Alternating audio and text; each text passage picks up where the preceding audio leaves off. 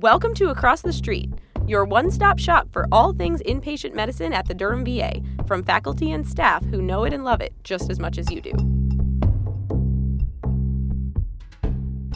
Hello, my name is Venu Reddy. I am a hospitalist at the Durham VA Medical Center. The topic of today's podcast is transfusions. Let's start off with a case. We have a 54-year-old man with a history of recently diagnosed AML on warfarin for remote unprovoked DVT, but no other comorbidities, post his first cycle of induction chemotherapy, who presents with a nosebleed. His hemoglobin is 6, platelets are 8, INR is subtherapeutic at 1.8. He is otherwise hemodynamically stable, and the bleeding has already been controlled by ENT in the emergency room. You are admitting him to the floor. Let's talk about our approach to this patient and what we will need to be cognizant of during his care. The goals for this talk: first, we'll go over some VA-specific advice to transfusions. Next, we'll talk about the goals of transfusion for specifically hemoglobin, platelets, and INR. We'll go over specific modifiers for transfusions, and we'll end with common reactions and what to be concerned about.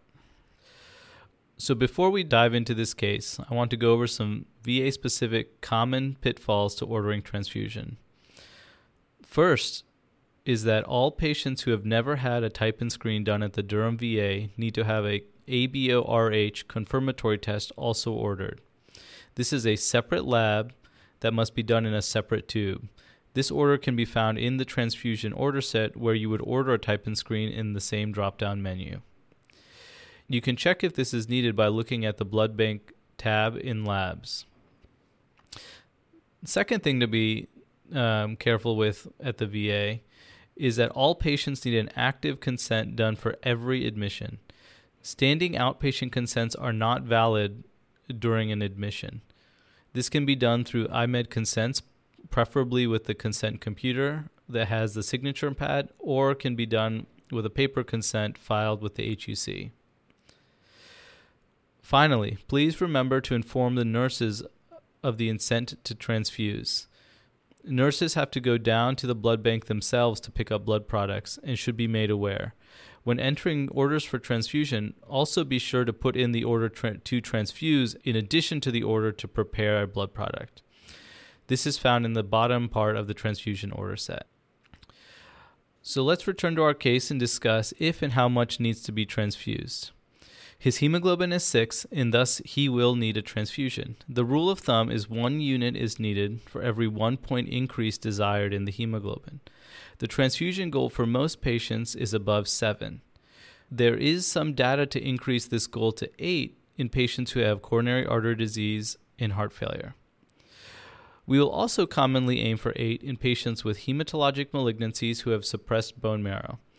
This patient having a hematologic malignancy should get 2 units. We will later discuss what modifiers would be appropriate for this patient's transfusion.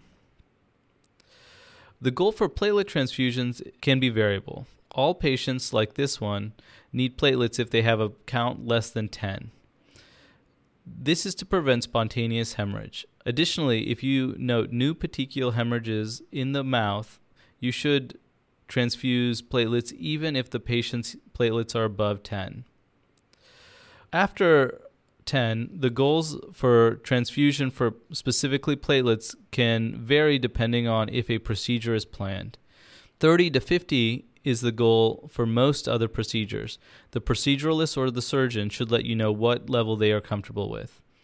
If the procedure is a CNS or eye procedure, the goal should be above 100. The expected rise in platelets is dependent on if you're using single donor bags or a pooled bag. A single donor bag should see a 10 rise, and a pooled bag should see about 20 to 30.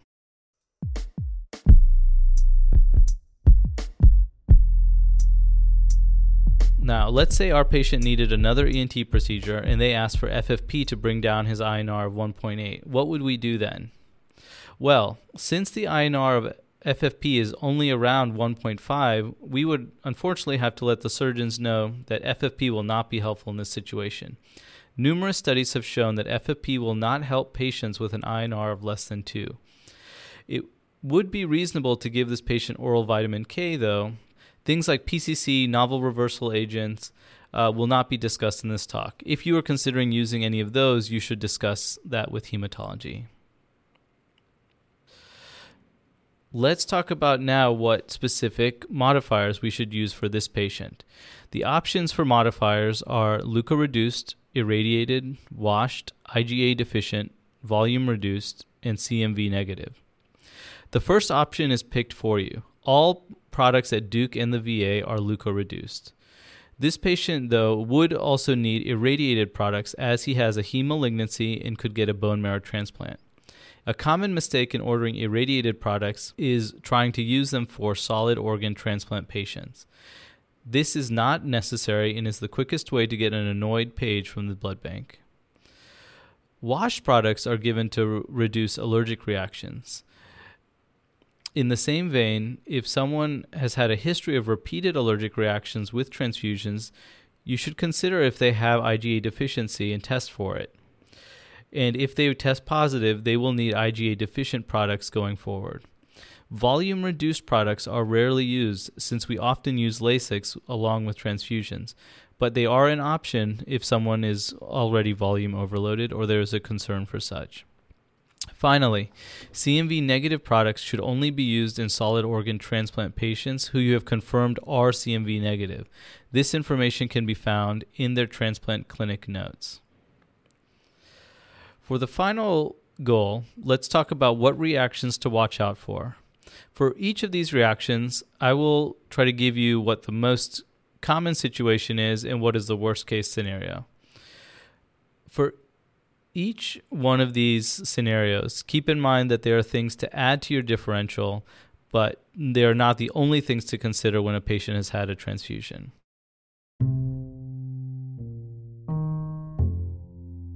We'll first talk about a fever. Let's say that the blood is running and you get paged by the nurse that the patient has spiked a fever. What would you do next? Always have the nurse stop a transfusion while you are assessing the situation. Ask for the rest of the vitals and go see the patient. If the rest of the vitals are fine and the patient looks well, he likely had a non-hemolytic febrile reaction. The transfusion can be resumed with some sort of antipyretic, usually Tylenol. On the other hand, if the patient is tachycardic, tachypnic, altered, and has bleeding from mucosa and lines, he likely has a hemolytic transfusion reaction. This is due to an ABO-RH mismatch and is very rare due to all of our double checks. This patient should be transferred immediately to the ICU for supportive care. All blood products, tubing, a DAT, and a repeated type-in screen should be sent down to the blood bank. Finally, if in this case, if it was platelets running, what should be higher on your differential is sepsis. Platelets, since they are kept at room temperature, are the most likely blood product to cause bacteremia. The nurse now calls and says the patient is short of breath. And what are your thoughts here? Would the timing of the blood product being given change what you're considering? The two main issues to talk about here are TACO, which is transfusion-associated volume overload, and TRALI, which is transfusion-associated acute lung injury. The former, TACO, occurs in patients who are predisposed to volume overload, like those with heart failure or elderly patients with stiff hearts. They get short of breath during or shortly after a transfusion and have signs of volume overload on exam. Their vitals are otherwise stable apart from maybe needing some oxygen. These patients should be treated with Lasix and you should see very quick, rapid improvement. TRALI patients, on the other hand, often get short of breath hours, 10 to 12 hours after a transfusion. They will have a chest x-ray that has puffy infiltrates and will qualify for ARDS based on the diagnostic criteria. These patients will usually need to be transferred to the ICU for supportive care. The blood bank should be informed to run the requisite tests. The blood product most often associated with TRALI is FFP. Finally, the nurse calls and says that the patient has a rash. Your goal here is to ensure that the patient is just having an urticarial reaction with no other signs of systemic illness, which can be treated with Benadryl, versus having a full-blown anaphylactic reaction, which would need the usual epinephrine, H2 blocker, and steroids. To recap, when you're admitting a patient to the VA who needs a blood transfusion, make sure that they don't need an ABORH in addition to a type-in screen. Make sure they have an active consent on file. Make sure you notify the nurses that a transfusion is needed. For transfusion goals, be sure that they are needed. So that's usually that they have a hemoglobin of less than 7, they have platelets less than 10, or higher if they need a procedure, and their INR is greater than 2. When considering modifiers, keep in mind the patient's comorbidities and use only if appropriate for the correct indications. Finally, when assessing patients for transfusion reactions, always stop the transfusion while you're assessing the patient and look to see if they're otherwise systemically ill. If they're not, they can likely have a continuation of the transfusion with some medications. As far as reading recommendations, there is an excellent summary of transfusion reactions in UpToDate. There's also a very nice review in The Lancet from 2016 titled Transfusion Reactions, Prevention, Diagnosis, and Treatment by Megan Delaney. Thank you for listening. The views and opinions stated during this podcast are my own and do not necessarily reflect the views and opinions of the Department of Veterans Affairs or the Durham VA Hospital.